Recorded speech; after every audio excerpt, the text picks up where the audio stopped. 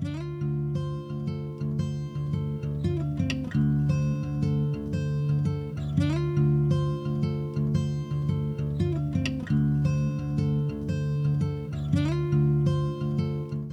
to the Prancing Horse Podcast. Glad you can join us to learn about the history, news, and culture of the world-famous Ferrari. I'm your host AJ, and I'm so excited to continue our Prancing Horse Podcast with this second news episode. My goal is to share the Prancing Horse culture with not only current, but also future generations to come. This series is going to explain the history of the brand. Anyone can Google Ferrari, but I wanted to be able to provide you with an insider's perspective. I have been working in the service department of a Ferrari dealership for the last 10 years. I started my career with them as a car washer, then apprentice technician, master technician, to shop foreman, and now I'm the service manager. I've done many different Ferrari training courses. I have also competed in multiple master technician competitions, as well as doing some racing with them in the Challenge Series. I love Ferrari and what they create, so buckle up and let's talk history.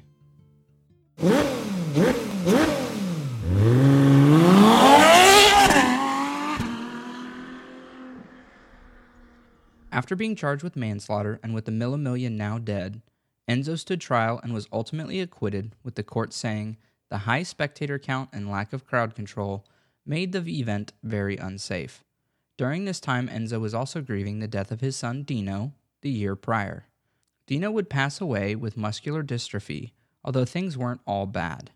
Having set up Luigi Chinetti as a North American importer who opened Chinetti Motors in Manhattan, this was a pretty serious time for the brand, since by the 60s, 40% of all Ferraris were being imported into the U.S.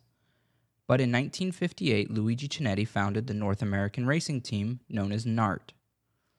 With Chinetti's relationship with Enzo and his long racing career, this was important to the history of Ferrari, as we see some special race cars and road cars alike come from the special projects through the request and relationship between Ferrari SPA and NART. With the death of Dino at only age 24, we saw a huge tribute towards Enzo's son with the new Dino engine design. Dino was a crucial player in this engine, spending time on his deathbed talking with engineers about what he thought would be an ideal engine configuration. He would unfortunately not live to see this new engine come to life, but the world would. Taking over from Dino, an engineer by the name of Vittorio Giano, the first iteration was a 60-degree and later turning to a 65-degree V6. This engine design would play a crucial role in the years moving forward. By 1958, the Ferrari team had taken home 3 Formula One championships, 3 World Sports Car championships, 7 victories in the Mille Miglia, and 2 victories at the 24 Hour of Le Mans. After winning every race between the 1952 and 1953 Belgian Grand Prix, the racing pedigree of the Prancing Horse was looking very strong. With the release of the 246 F1 using the new Dino V6 with a 2.4-liter displacement, the naturally aspirated new platform would take home a World Championship win for Mike Hawthorne and a second place in the Constructors' Championship for Ferrari. This would be the first V6 F1 car to ever win a Grand Prix. It was also the last front-engine F1 car to win a Grand Prix at the 1960 Italian Grand Prix at Monza. That same year, we saw the 250 GT Pininfarina Coupe and the 250 Testarossa, or TR. The 250 GT Pininfarina will be covered in a future episode where we will break down all of the cars wearing the 250 moniker in more detail due to the sheer length that name was used and its success. But I do want to focus on the 250 TR for a moment. Developed for the 1958 season rule changes of 3 liters of displacement in the World Sports Car Championship and at the 24 Hour of Le Mans, it would have a 3-liter Colombo V12. Using helical double valve springs and moving the spark plug location allowed for more head studs, which also resulted in better clamping force on the head and a more reliable car for endurance racing. Customer versions would be sold and raced in independent teams, although they were slightly different from team cars. With all of them being left-hand drive and having solid rear axles with pontoon fenders, the car would undergo many different iterations to the body to keep the car competitive. But the most famous iteration is the pontoon Testarossa, which was what all the customer versions were. Winning 10 World Sports Car Championship races, including the 24 Hour of Le Mans in 1958, 1960, and 1961, the 12 Hours of Sebring in 1958, 1959, and 1961, the Targa Florio in 1958, the 1,000 Kilometers of Buenos Aires in 1958 and 1960, and the Pescara 4 Hours in 1961. This brought them to 3 World Sports Car Championship constructor titles in 1958, 1960, and 1961. With only 33 ever made and 19 of those in customer spec, this icon lives on today as one of the most sought-after and elegant cars ever produced. 1959 proved to be a learning season for the Ferrari team. With a not-such-great season, and with the likes of Cooper and Lotus running rear mid-engine cars, this convinced Enzo that the future was in rear mid-engine configurations for racing. Thus, the 246P F1 was born. It debuted at the 1960 Monaco Grand Prix, retiring on lap 70 with a failed differential. But finishing the 1960 Italian Grand Prix in 5th, this car was short-lived due to, again, new F1 regulations, stating the engine displacement was to be decreased from 2.5 to 1.5 liters. We also saw the 250 GT short wheelbase, or the SWB, which will also be covered in more detail in a later episode, but it was possibly one of the most elegant cars that could be taken to the racetrack for a podium finish and then driven home afterwards. We also got the 400 Super America the same year. The 400 Super America was perfect for a client who wanted more exclusivity, refinement, and elegance. Using a slightly smaller engine but producing as much power as its predecessor, 335 horsepower, it was designed in a coupe, spider, or cabriolet. Seating 4 people, it was probably an amazing weekend warrior back in the day. In 1961, we got the 156 F1, the Shark Nose. In order to comply with the new regulations, the displacement was taken from 2.5 to 1.5 liters. The 156 F1 was dubbed the Shark Nose due to its air intake nostrils. Ferrari would swap the 65-degree V6 for a 120-degree V6. This was a better solution as a 120-degree V6 meant smoother power delivery because with a V6, every 120 degrees of crankshaft rotation, you get a power stroke. So delivery is smoother, more consistent, and it makes more power. In this case, 10 horsepower just by changing the degree of the engine. Unfortunately, Ferrari policy would see all the Shark Nose design 156 F1s would be scrapped by the end of the 1963 season. There is a car at the Galleria Ferrari in Maranello, but this likely is a replica. The design, although maybe was questionable, it worked.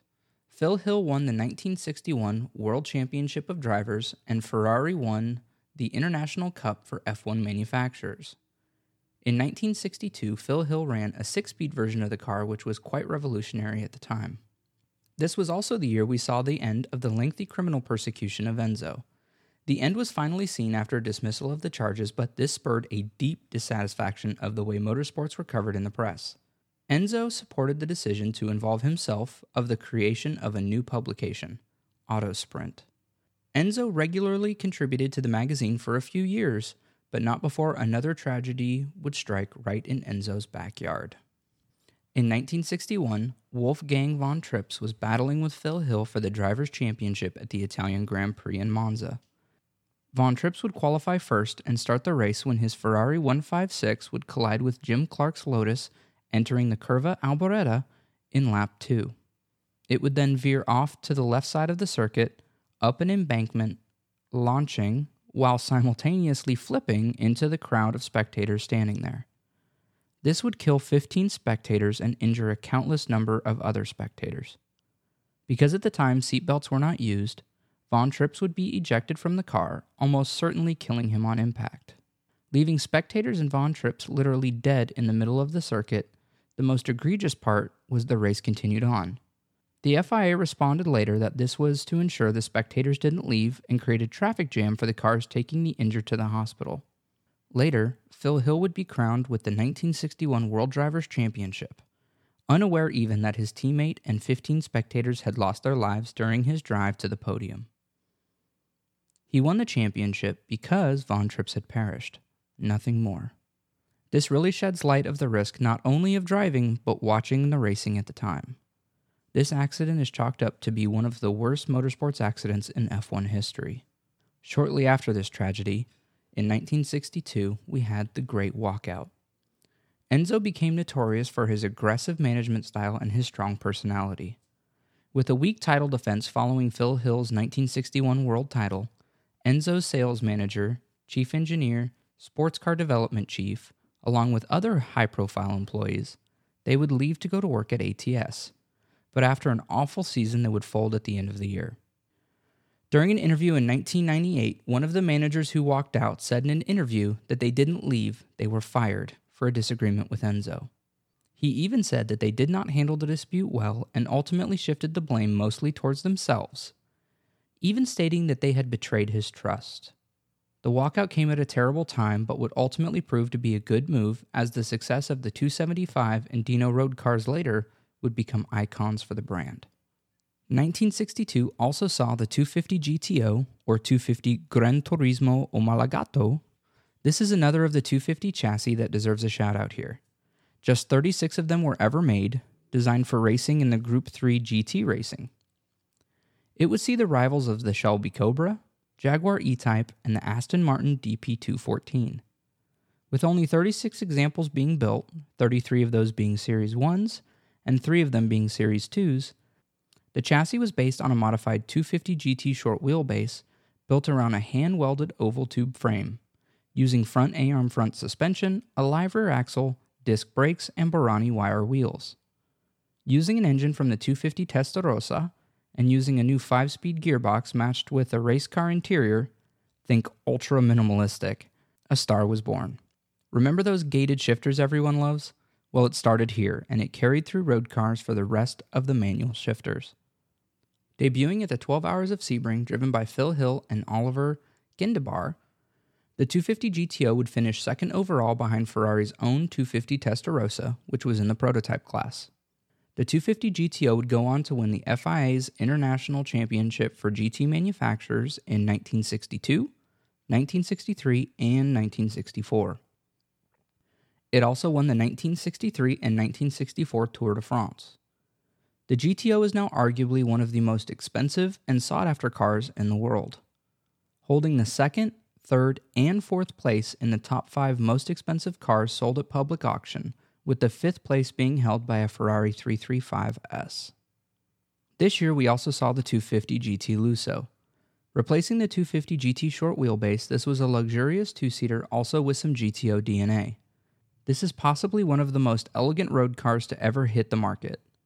This would be the last 250 street model to be created and the first to wear the Designed by Pininfarina badge. That would be seen on most road car models until around 2017. In response to a new prototype class, in 1963, Ferrari created the 250p. This was an open-top mid-engine car with no resemblance or chassis sharing from the previous 250s. Using a double wishbone suspension, a 5-speed transaxle, and the 3-liter V12 from the 250 Testarossa, this would be the first time a V12 engine was mounted in the rear of a Ferrari sports racing car. Overall, this was an overwhelming example of genius engineering, winning the 1963 24 Hour of Le Mans, the 12 Hours of Sebring, the 1,000 kilometers of Nürburgring, and the Canadian Grand Prix. None of the 4 chassis produced would stay in this form as they were all upgraded to a future form. Alongside the 250p was the 250LM, essentially a 250p with a roof. Designed to replace the 250 GTO for the GT series of racing, Enzo was unable to convince the FIA to homologate it under the 250 platform as he had done with the GTO. He built 32 of the 250LM, quite short of the 100 required to enter in the GT class. Running the prototype class after that, the 250LM would win the 1965 24 Hour of Le Mans with a 1-2 finish. We also saw the famous Ford versus Ferrari attempted purchase of Ferrari by Ford Motor Company. Ford Henry II, in an attempt to boost sales, wanted to go racing. He wanted to win Le Mans. Unfortunately, Enzo would not release controls of the racing budget to Ford, which ultimately killed the deal with Enzo. Enzo would go on later to insult Mr. Ford, which created the famous rivalry. While dominating in prototype racing, a new 2+2 luxury car was released in 1964, the 330 GT 2+2.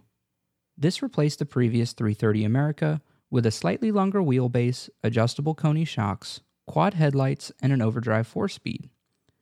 The Series 1 is the least desirable of the 330 GT2 Plus 2. With the Series 2 introduced in 1965, it would have a 5-speed gearbox with a shift back to the dual headlights and an updated interior, the option of air conditioning, and power steering. The Series 2 is definitely my favorite iteration of this model. Alongside the 330 GT2 Plus 2, we would also see the release of the 275 GTB and 275 GTS. Using a 3.3-liter V12 with one cam per bank, the GTB would have an entirely new bodywork design compared to the previous 250 models. The GTS would look a lot more like the 250s though. This would be the first Ferrari production road car with a transaxle, although they were used in racing for quite some time leading up to this. The GTB is arguably one of the most beautiful cars to ever roll out of Maranello. The GTB would use a ladder frame design like what was used in the 250 Testarossa and the 250 LM. A rigid drive shaft and chassis-mounted transaxle would allow the engine and transaxle to act as a stressed member of the car. Its body would be designed by Pininfarina but manufactured by Scaglietti, while the GTS was designed and manufactured by Pininfarina. On the GTB, it also had an option for an ultra-lightweight aluminum body. For the 1964 Formula One season, Ferrari brought out some big guns. A new Formula One car with a 1.5-liter V8 engine. The first Ferrari F1 car to also use a monocoque chassis. It won the 1964 Formula One Drivers' World Championship, but not without some controversy. The last two races not being raced in the traditional Rosso Corsa, but rather a white and blue paint scheme due to issues with the homologation of the 250 LM. The last two races would be run by the unofficial NART team. Ferrari would also build a V12 version that made 10 more horsepower known as the 1512. It would use the same chassis as the 128, but it was designed to be used in longer, faster circuits such as Spa and Monza.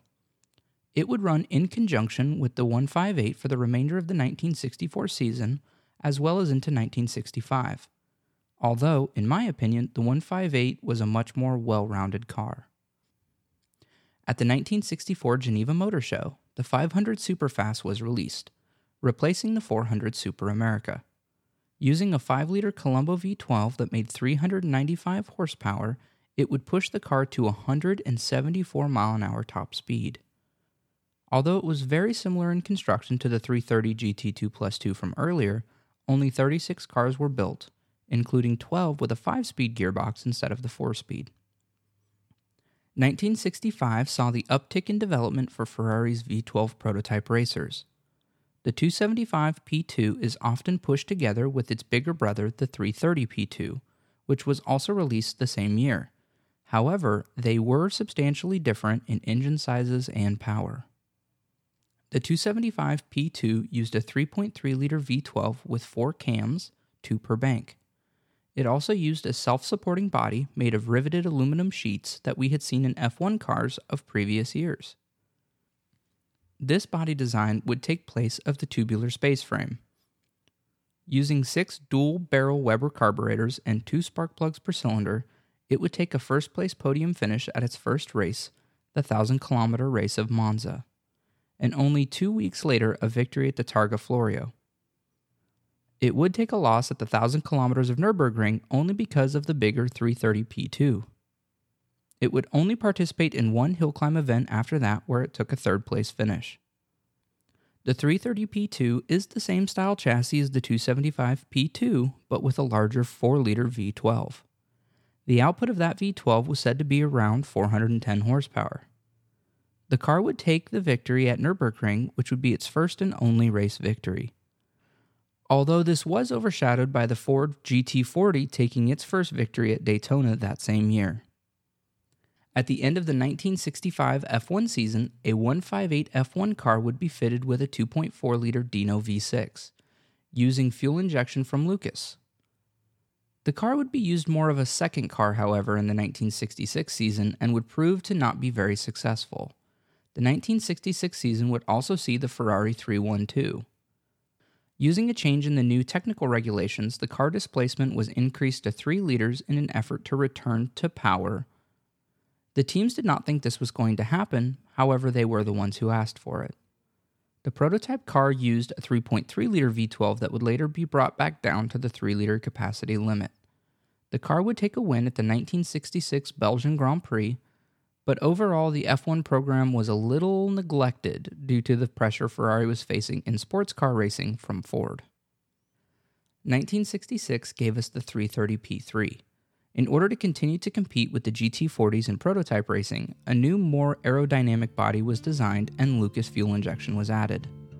The P3 would take the win at the 1,000 kilometers of Monza, beating out the Fords, and in this historical moment, this would be the last victory at the original 10-kilometer Monza circuit with its banked turns. At the 1966 Targa Florio, the car was in a strong lead but ultimately crashed out. At Le Mans later that year, the 330 P3 would fail to finish the race, and Ford would win the 1966 24-Hour of Le Mans and the championship. The following year, in 1967, Enzo would see another death of a driver behind the wheel of his car. At the 1967 Monaco Grand Prix, Lorenzo Bandini, a longtime Ferrari driver, would lose control of his 312. The left rear wheel would hit the guardrail, sending him skidding, where he impacted a light pole and flipped over. The car had hit some hay bales, rupturing the fuel tank and starting a fire. With Bandini trapped underneath the engulfed car, unconscious, track workers would flip the car over and remove him right before the fuel tank exploded. With a chest wound, 10 chest fractures, and a third-degree burn over 70% of his body, he would later succumb to the wounds 3 days later. A funeral was held in Rizzolo, Italy, where over 100,000 people would attend, leaving what I can only imagine to be a huge hole in the hearts of the Italian racing community, but also in Enzo Ferrari himself.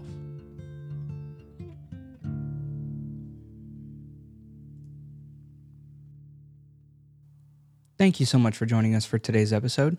Make sure you follow us on Spotify, Apple Podcasts, or wherever you get your podcasts so you don't miss any of our new content.